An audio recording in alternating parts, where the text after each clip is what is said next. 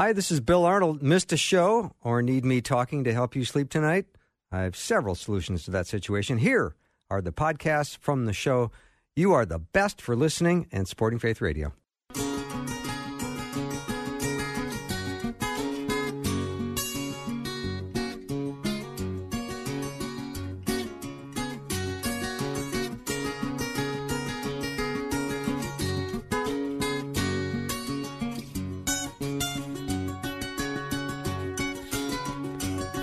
And a warm welcome to Afternoons with me. I'm Bill Arnold, and I've got a fantastic hour planned for you because, as you know, it's 5 o'clock Central Time, and on Wednesdays at 5 o'clock, we talk about a character from the Old Testament, co-hosted by my friend, Dr. Peter Kapsner. Peter, welcome.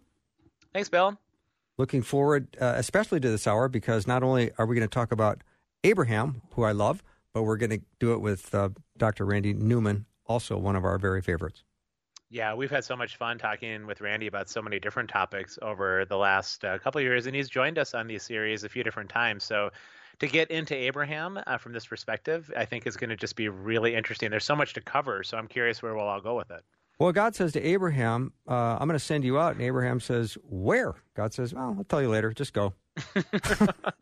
I'm not sure which version of the text that is, but that does seem to sum it up, doesn't it? I love that. It does. And then, later God says, I'll give you land. And Abraham goes, where? And God says, I'll tell you later. Just wander.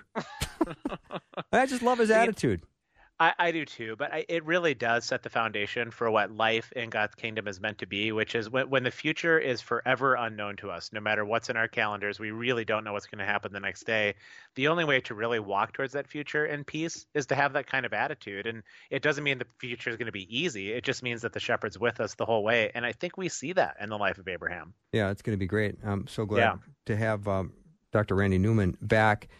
He is a senior teaching fellow for apologetics and evangelism at the C.S. Lewis Institute in Washington, D.C. area. And, of course, he's taught at several evangelical institutions and has been part of Campus Crusade for Christ for over 30 years. So always great to have Randy on the show. Always find him insightful. And I still remember, Peter, many things Randy has said over the years regarding our previous series when we talked about salvation and prayer. And so I'm looking for another memorable hour with Randy. So we should probably just bring him on, right? Sounds good. All right. Randy, welcome. Well, thanks. It's great to be with you. I'm feeling the pressure, though. You said this has to be another excellent episode. I hope I don't blow it. I hope you don't either, because we want to keep this series going, and we're early into the series. Maybe we're 6 people in from the Old Testament, 6 characters, 6 people, and we're talking to you about Abraham, and we can hardly wait. Okay, I'm ready to dive in. Yeah. So Peter was questioning my theology about some of the things I said about Abraham, but, God says, I'll give you a child. Abraham's going, how? And God says, well, I'll tell you later. Just wait. Seems like Abraham had to do a lot of waiting. Well, yeah, he sure did. And I think the thing that always strikes me, he didn't always handle things well. In fact, sometimes he handled things really, really poorly. And so the thing that strikes me is just how gracious and kind God continued to be to Abraham. I mean, there were definitely times when he believed God, and it was credited to him as righteousness, as we're told in the New Testament and in Genesis. But then there's times when he didn't believe God, and things went really badly. But God did not drop his end of the bargain. So, Randy, with that part, I'm assuming you're alluding at least to one of the events in his life when he was given the promise, and Sarah was given the promise of this child through whom many nations would come and be a blessing, that they decided after a while to take matters into their own hands and enter into this relationship with Hagar, and Ishmael is birthed, and boy, oh boy, there really was quite the mess there. Well, yes, exactly. And I think what has been pointed out to me is you see God make a covenant with Abraham in Genesis 12, and that God is going to bless him, and that God is going to make his descendants great.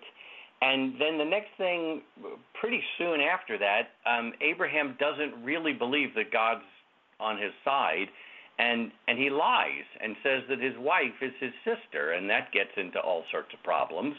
But then, God bails him out, and then God repeats the covenant, and he doesn't really believe it, and so he has this child with Hagar instead of his wife, and then God repeats the covenant, and then he lies again and says his wife is his sister. I may be getting some of the chronology wrong, but it's like this sequence of repeat the covenant, fail, repeat the covenant, fail, repeat the covenant, fail, and then finally in Genesis 22, God repeats the covenant and then calls Abraham to the greatest step of faith of offering up his son. And this time, Abraham gets it right. And we're tipped off that that's what's going on, because the very beginning of chapter 22, it says, sometime later, God tested Abraham. It was like, well, let's see if he finally got this lesson. And he finally does get it right after a series of failures. And not to jump too far ahead, but I find this tremendously encouraging for me, because I don't always believe God, and I doubt him, and I try to take matters into my own hands, and I'd rather not talk about that, especially with people listening. So let's move on.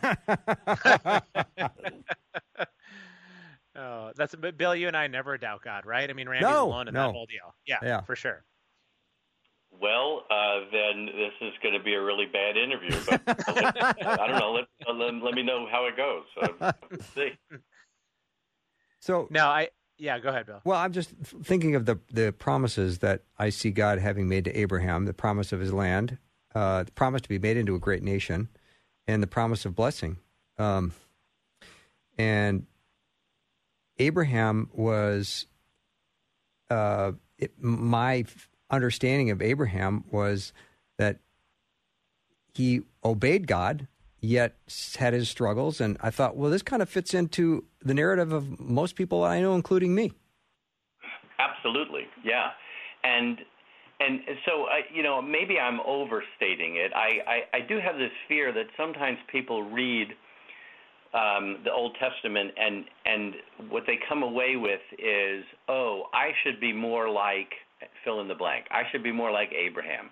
I should be more like Joseph. I should be more like, and certainly there are those lessons for us to learn, but the larger picture is, these guys blew it terribly, and God remained gracious and faithful and forgiving of them. So we should walk away from all of these stories far more enamored and amazed at God's grace than on the strength of Abraham's character. Because yes, Abraham finally does come through, but I mean, it's such a checkered past that, if somebody said, my goal in life is to be like Abraham, I thought, have you talked to your wife about this? She's not going to be happy about lying and having a child with some other woman, and so that's all. I'm trying to protect us against the let's be like Abraham approach to reading the Old Testament, which would be wrong. Yeah.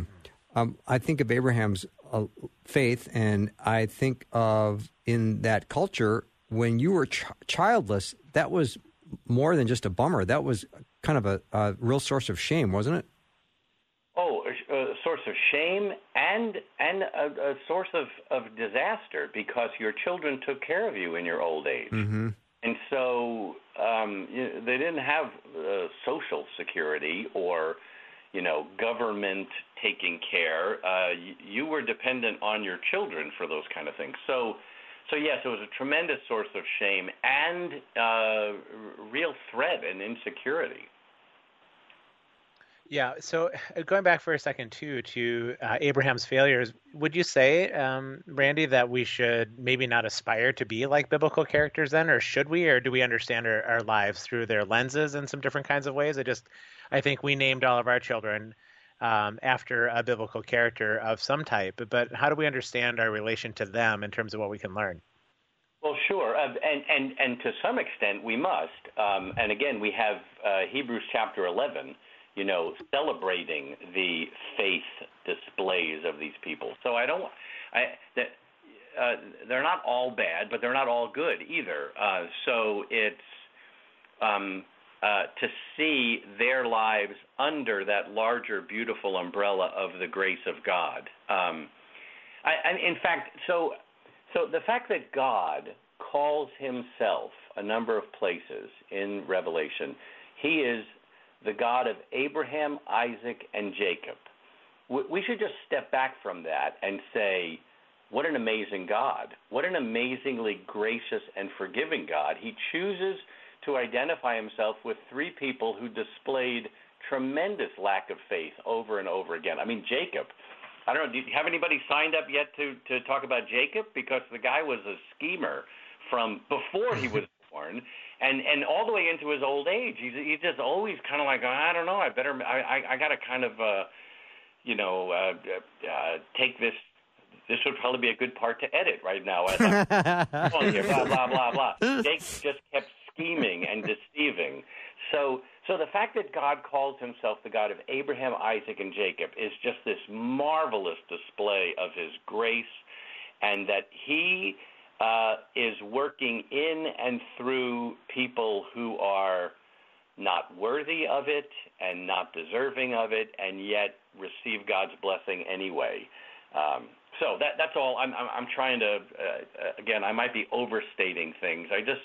I've heard some messages where the entire message was, be like Abraham.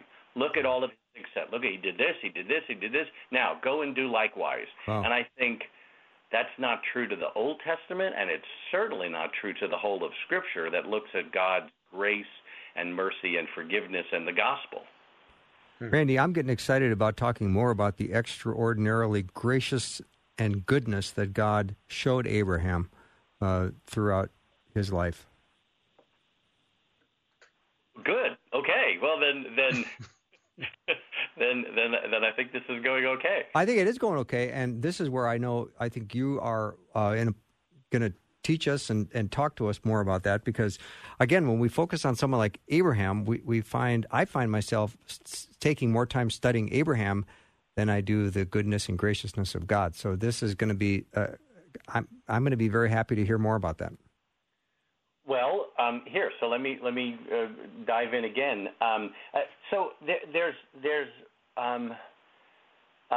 great blessing, I think, in I know this is going to sound so ridiculously obvious. I think your listeners are going to be rolling their eyeballs when I say, it's really good to read the Bible. Isn't that a brilliant thought? Yeah. It's really good to read the whole Bible and get large, big pictures, and reading the whole book of Genesis. And because now there are times that we also have to dig down deep and look at individual verses and individual words. So I remember hearing one speaker once say that good Bible study has to include both water skiing and scuba diving. Mm-hmm. And so the water skiing is going across the large, vast, the whole book of Genesis, the whole Pentateuch, the whole Old Testament, the whole book of Isaiah. But then there's also times to go scuba diving down to the very minutest, here's what this word means. And I guess I try to push more in the water skiing direction because I think that there isn't enough of that. I want to encourage Christians to do more of that kind of reading. So if I can, just to give you a flavor. So this whole narrative of Abraham, it starts in Genesis 12, but right before that, the chapter before that, Genesis 11, you have the story of the Tower of Babel. And there's this theme that is repeated a number of times in that short little account of the Tower of Babel, where they say, come, let us make a name for ourselves. That's what they say. Let us make a name for ourselves. And they don't. Well, they make a really bad name for themselves, and God scatters them. And then you come to chapter 12, and God says, I will make your name great. And so that play of the two statements about the name is very, very important. These weren't just two narratives that were slapped together. Here's a group of people who want to make a name for themselves, and they fail. Here's Abraham, and God says, I'm going to make your name great. And so that's just like this snapshot of how we live our lives. Do we make our name great, or do we allow God to work graciously through us? Well, Randy, that's such an important point. I want to take a little break because we need to, but when we come back, I'd like to continue that discussion. Dr. Randy Newman is our guest as we talk about Abraham from the Old Testament. Dr. Peter Kapsner and I are so glad to be doing this series, which we hope will continue for a long time. We'll take a short break and be right back.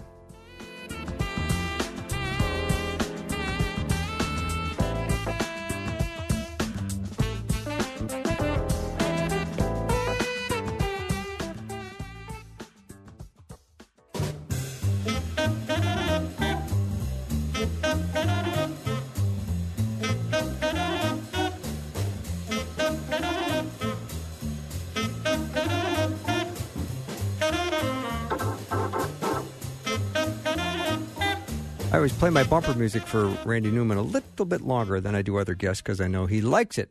He's the Senior Teaching Fellow for Apologetics and Evangelism at the C.S. Lewis Institute in the D.C. area. And he's our guest today with our study of Abraham from the Old Testament. Randy, I love what you said right before we went to break about that God would make your name great. That was a great comment, and I want to hear more. Well, again, you catch these things when you read, when you try to see the flow of a book of the Bible, flow of the book of Genesis. And you could read the end of chapter 11 of Genesis and the beginning of chapter 12 as two very separate parts of the book. And in some ways they are. I mean, chapters 1 through 11 have a very different feel than 12 and afterwards. But they're not just randomly slapped together. And the more you read the Old Testament and the more you sit under good teaching and maybe read some commentaries, people start pointing out that the Hebrew language lends itself very nicely to plays on words, puns. And not just the Hebrew language, but since the scriptures were delivered with the idea that the original audience was going to hear them before they actually read them with their eyes. They would hear them with their ears, and so there would be like words that sort of pop out that you hear. And so here's this story in Genesis 11 about people trying to make a name for themselves, and they don't. And then you hear Genesis 12 of Abraham, God saying, I will make your name great. In between, by the way, the kind of the bulk of chapter 11 is this whole list of names. I don't think that's by mistake. And I hope I'm not getting too nerdy on you, but it says right before Genesis 12 that it says this is the account of Shem, and Shem's name is a play on the Hebrew word for name. His name means name. So, I mean, I don't think that's just a coincidence. Here, this group of people will make a name great for ourselves. No, here's some name under the line of a guy whose name is name. Then Abram, I will make your name great. And so it's just this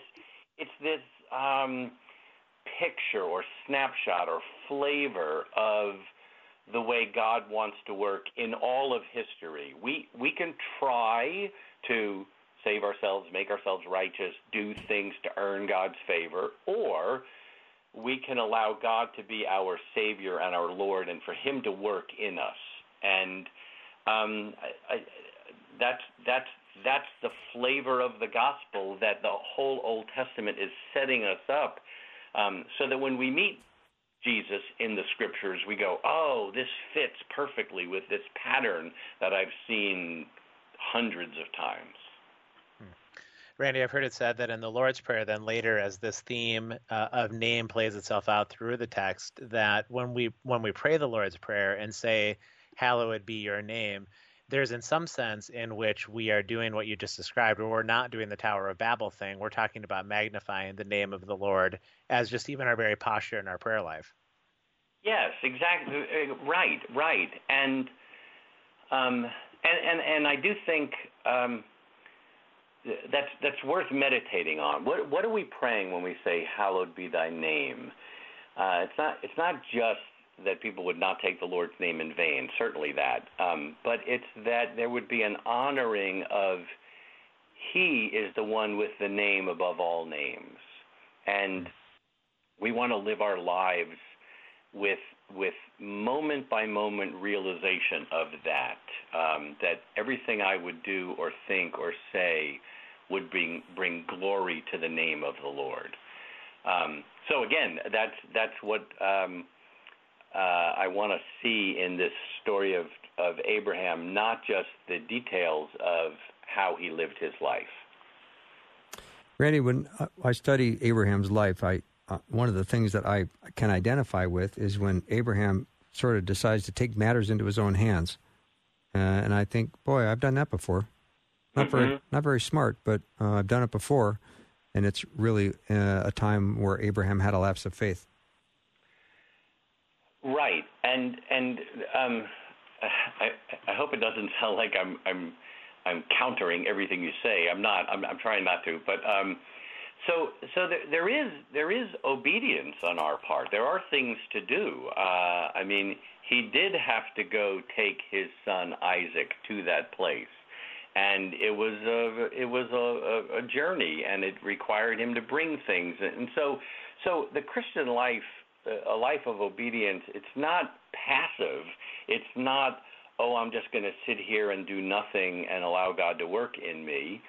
There is obedience, but there's a kind of obedience that is a response to the work that God is doing in us. I don't know if I'm expressing it as well as I'd like, but So on one hand, there's the sin of I'm going to make my name great. I'm going to take matters into my own hands. I'm going to be the captain of my ship.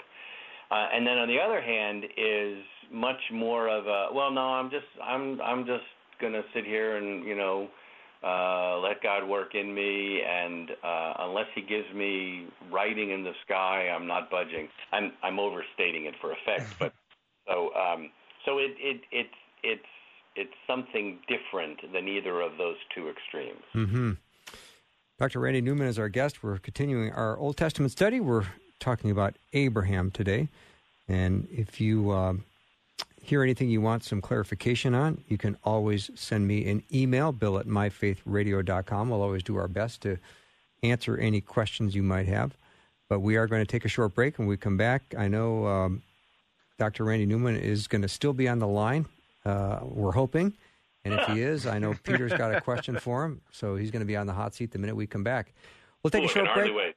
Yeah, we'll take a short break and be right back.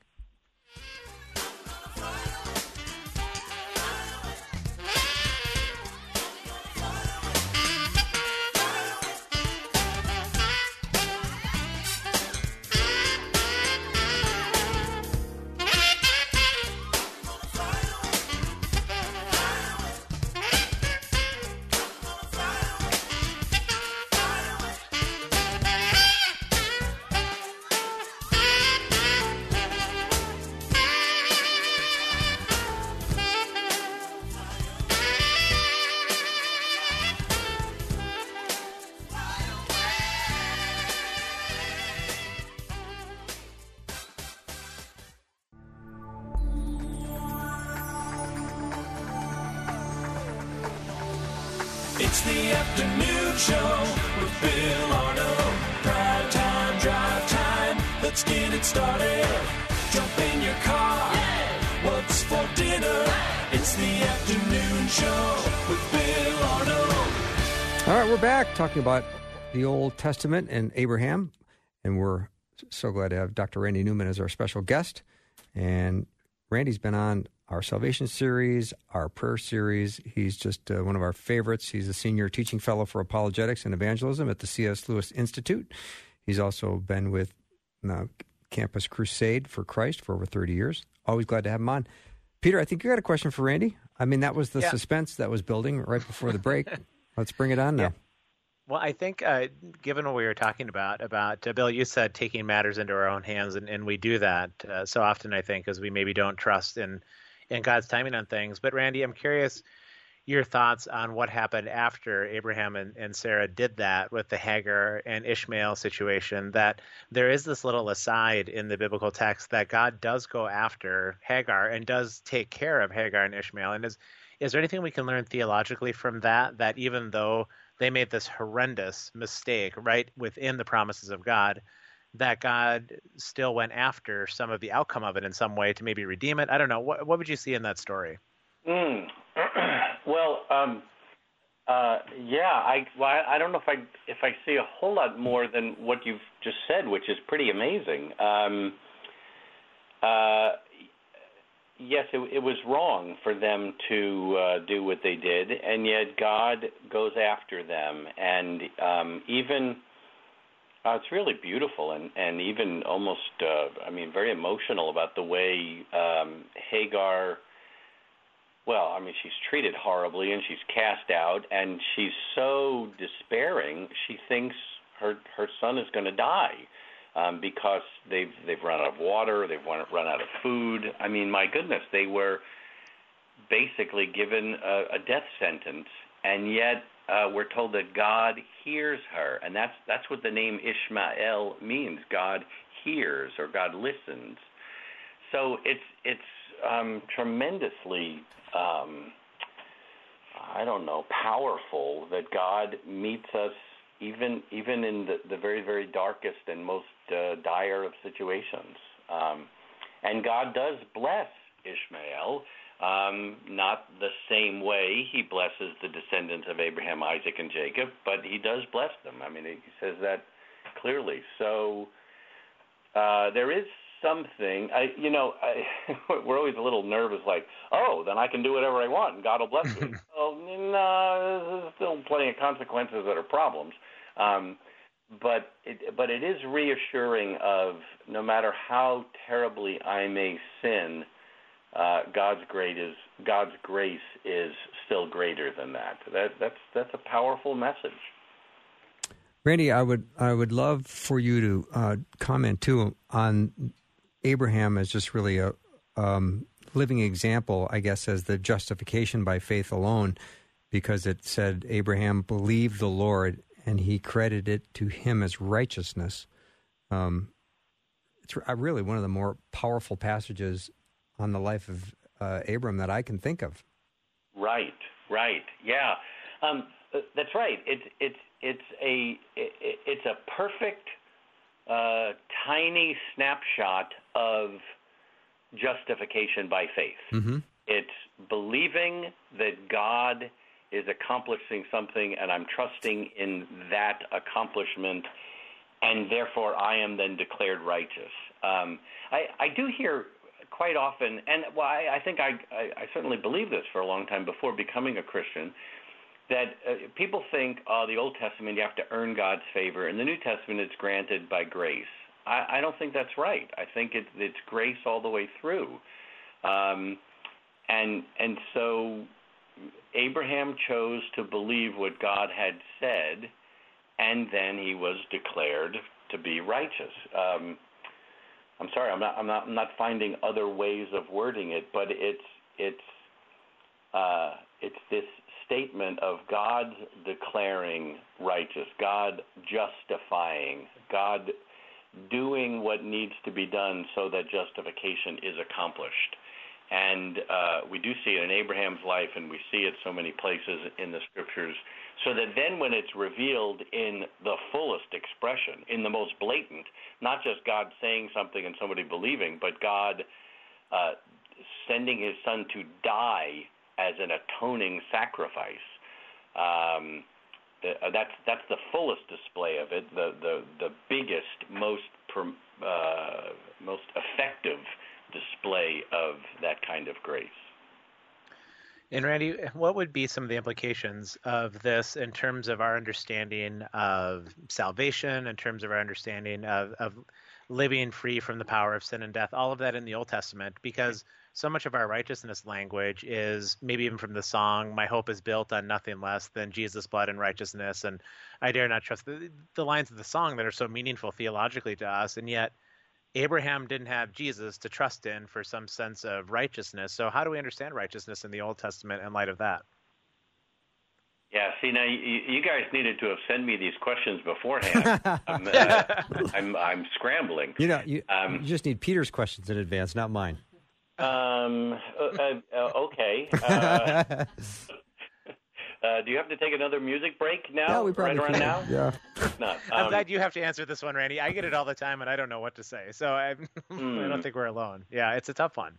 All right. Well, so let me first try to make sure I'm understanding the question. So if the picture we see in Abraham is he believed God and God credited him as righteousness. So you're saying now, for us as New Testament believers, what are the implications for us? Is that right? Am I getting it right? I think so. Like we tend to think that I don't have any righteousness in and of myself, nor am I capable of doing anything that would cause righteousness. It only comes through Jesus. And yet, in that famous phrase we're referencing, it says that Abraham believed in the promises of God, and somehow that belief was credited to him as righteousness. I don't know how that squares with sometimes how we think about righteousness from that New Testament standpoint. Right. Well, my first thought is we're not really given much more than that in just the Abraham narrative in Genesis. So I have to look at the larger context, and I have to look at the book of Romans, and I have to look at the book of Ephesians, where it's spelled out with, okay, so now here's how you live this out. And it's believing, it's meditating on, it's taking every thought captive, it's putting to death desires that are sinful. I mean, that's the New Testament, especially the epistles, spell out for us more of, okay, so how do I do this? How do I live this out? So again, I don't know whether we're given enough data in just the Abraham narrative, but for me, I just some of those things I just mentioned. There are some sinful desires that I need to kill. I need to say no to. There are sinful thoughts that I need to take captive and look at them and go, wait a minute, no, my mind should not be dwelling on this. My mind should be dwelling on the list of things in Philippians 4, for example, things that are true, honorable, right. I need to examine the words that come out of my mouth and say, wait a minute, I shouldn't say that. And my tongue is a rudder on a ship, and it's going to take me in some bad, destructive directions or in some beautiful, blessing directions. So again, I read the Old Testament stories, and then I look to the later revelation in the epistles for, okay, now how do I live this out? Randy, when I look at the passage out of James chapter 2, in verse 21 it says, was not Abraham our father justified by works when he offered up his son Isaac on the altar? Was James trying to use that illustration of what happened there as works? Oh, man. Yeah, see, that's like, worse than my question. It is kind of worse than your question. I love that question. Man, you love that question. Well, why don't you two just discuss it and I'll listen in? I don't think I can say anything brilliant that hasn't already been stated. James and Paul are not in contradiction. We believe by faith and are justified, but then we live out our faith. And so Abraham in Genesis 15 believed God and it was credited to him as righteousness. And then in 22, he lives out that righteousness by being obedient. And so the being willing to lift up or to offer up Isaac is a display of the faith that was credited to him a few chapters before. So here, I have to resort to cliches, but they're good cliches. And I think it may have been Martin Luther who said, faith alone saves, but the faith that saves is never alone. Oh, I love that. James is saying that the fact that Abraham then did obey is evidence of the justification that had been taking place in him, not the cause of the justification. But you need to have other guests on for these kinds of questions. I can give you a list of Old Testament and New Testament scholars, and and I would listen in to hear how they would say it. 'Cause they'd probably say it better. Yeah, I have heard that if we think about belief in terms of what I surrender to and what I trust in and what I yield my life to, then that just sort of naturally results in actions associated with it. And so it does seem like, rather than talking about some sort of theological belief Abraham had, that he simply did lean into God's promise, that he trusted even when it was unclear in his life. And you've said it well, he failed a number of times too, but he also did continue to follow into the unknown, sort of setting down a framework for a future people to keep following in the unknown. I mean, maybe that's some of what's going on in that belief piece that then caused the actions, as Luther talked about. So now I would like to do what politicians do when they're asked a question. They answer the question that they want to answer, not the one that they're asked. So I'm looking at the clock and thinking I better get this in soon because I want to say it. And I can't quite figure out how to tie it to one of your questions. Here goes. So it does seem to me that when we read this narrative in Genesis 22 with Abraham offering up Isaac, I mean, it is a bizarre story. And I think it's supposed to strike us as bizarre or shocking or horrifying. And the drama is written, the narrative is written in a way so that the action slows down, like to build up the tension. I just think it's interesting where, he saddles his donkey, they start moving, the boy says, we have the wood, but where's the sacrifice? I mean, it's like the drama is being slowed down so that it gets to a fever pitch at the point where Abraham is about to kill his son. But you read the story, and one of the first thoughts is, this is really bizarre. The other thing is, you get the idea, I think something bigger is going on here. I think this is, just the story by itself seems really strange, but there's this bigger drama going on. And of course, everybody wants to know, well, did Abraham know there was a bigger drama going on? I don't know. I don't think we're told. But we're not told about what Abraham understood, but the writer of Genesis here, and I think it's Moses pulling all this together, at the end of this story, it says, so Abraham called that place the Lord will provide. And then a few verses later, it says, even to this day, that place is called the Lord will provide. And I'm struck with the future tense. The Lord will provide. I would think the place should have been called the Lord did provide. The Lord provided. But no, this whole story is still pointing to the future of a greater fulfillment or a greater conclusion to the story. And I think that's part of what we're supposed to get from this story. It's a bizarre story of a father offering up a son, and yet there's a substitute, one who takes the place of one so that somebody doesn't have to die. And that reminds me of this bigger story that I hear about more when I keep reading my Bible. So anyway, I don't know if that really ties into your question, but I couldn't answer your question, so I decided to answer the one I wanted to answer. It's spectacular, Randy. We'll take a little break. Spectacular. Yeah. Dr. Randy Newman is our guest. We're continuing our Old Testament study. Abraham today is our subject. We'll be right back after a short break.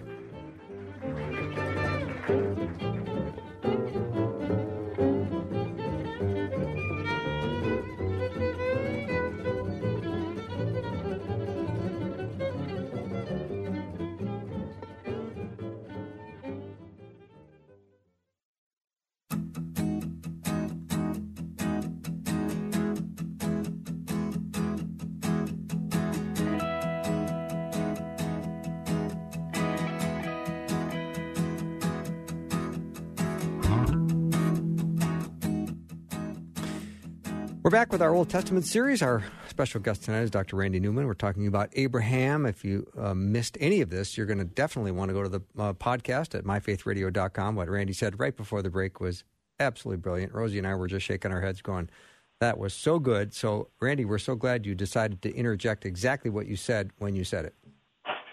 Okay. Yeah. Good. Well, you may be encouraging me to go in other directions. We'll see.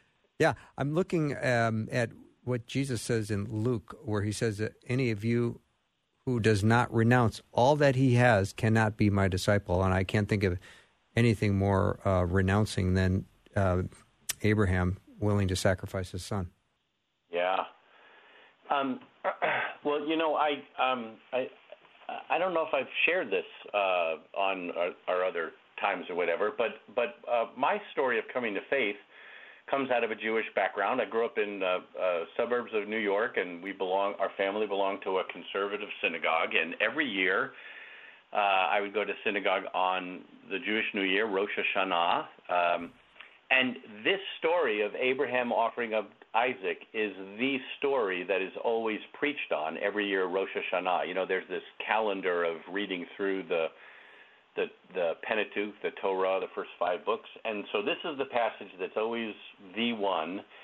And for a whole lot of people who only go to synagogue once or twice a year, so they keep hearing this story. So I grew up hearing this story every year, and it was always bewildering to me of, this is crazy. Why would God, okay, first of all, Abraham and Sarah couldn't have children, and they finally did have this child, and it's miraculous, and okay, so God does this, and then God's telling him to go kill his son? This is just, it's like it's supposed to make you ask questions, and I never heard an answer in synagogue that fully made sense to me.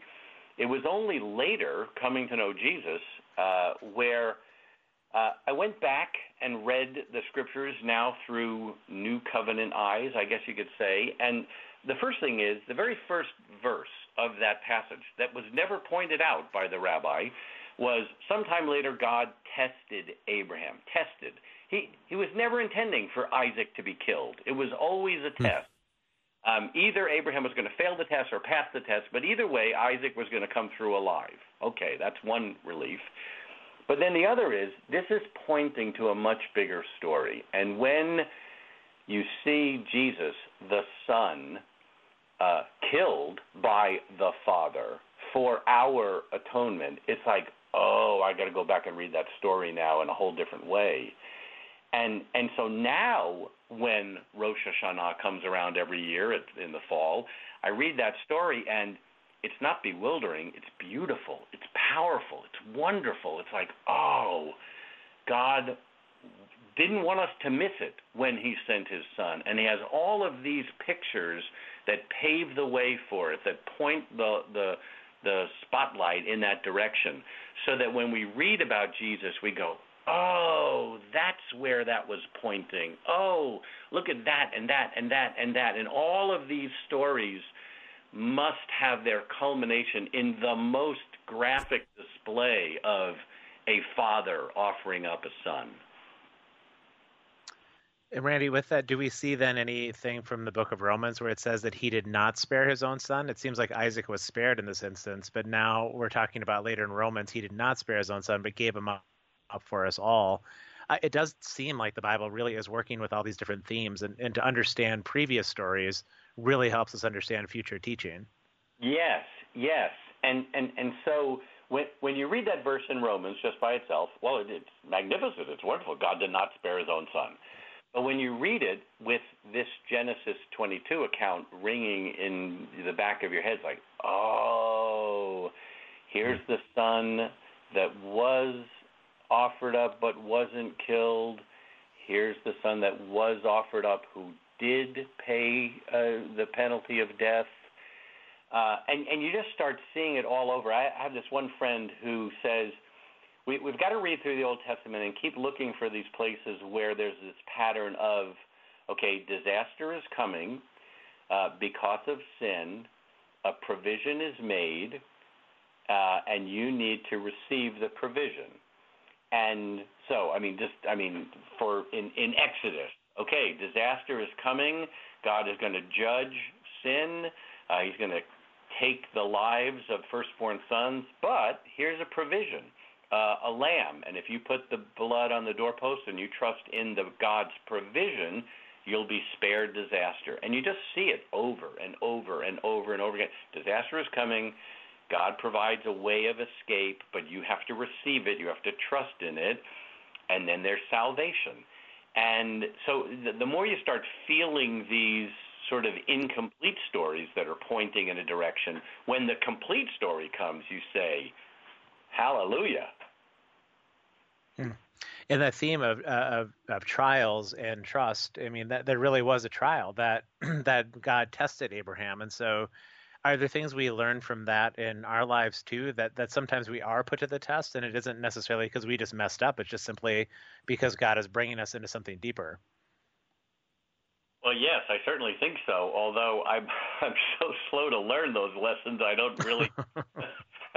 I think I should let you two comment on that. And I'm not just joking. I really do. I find myself needing to learn lessons that I thought I had learned, or I wish I would have learned it. So that can take me in the direction of beating up on myself. Oh, how could you have not have figured this out? How could you have not believed God? Why were you doubting? And that's not a very good direction to go. I think it's a better direction of, okay, let me really trust in God this time. No, I haven't always trusted him, but look at how he provided there and there and there and there, and in the absolute greatest, the most amazing way, on the cross. And so if there are times when things don't go my way, well, yeah, I would have liked it to have gone differently, but you know what? The much, much, much larger picture has been taken care of for me by the Messiah on the cross in my place.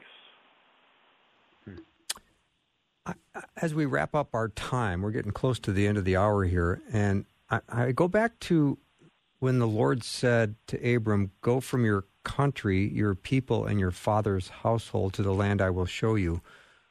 Who was Abram's people? I mean, was he Jewish or Gentile?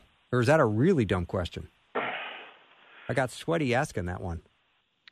I did. Well, Didn't you tell me that you were going to have Mitch Glazer on soon? Yeah, I'm going to ask him. Ask Mitch to handle it. I'll have Mitch handle that one. Well, very often people do say Abraham was the first Jewish person because he stepped out and believed God, and God called him to this unique beginning of his people. Right. Okay. So his people are going to be the ones who are descendants. I'm not sure there's much more than just he left Terah and his father, and he left the land that he had lived, and he was going out into a land that he knew nothing about. Mm-hmm. But I don't know if there's much more than that, which is kind of a bad place for us to end this interview. So, Bill, you got to rescue this. You got to say. Well, I think what Randy meant to say was. Yeah. Well, I'll bring it up with Mitch when I talk to him. Mm-hmm, yeah. But I mean, this is a great time to just say, look, this is how we study God's Word, and we don't always have the answers, and that's cool. Yes, and so we keep reading it, and we keep reading it, and rereading it, and we find phrases that we've read before, and we see it as like, oh, now I see how this fits in. I hadn't paid attention to that before. I want to be very careful that we're not saying that, the Bible changes and it becomes different things for us. I don't want to say that, but we read it and we reread it, and we ask God for insight, and we start seeing just how rich and full his word is, and grow in likeness of the Lord who revealed it. Yeah. Randy, you're an absolute delight. Thank you so much for doing the show. Great to be with you again. Thanks. You bet. Dr. Randy Newman's been our guest. Peter, thanks. That wraps up our time. That's all for today. Have a great night, and God bless. I'll see you tomorrow.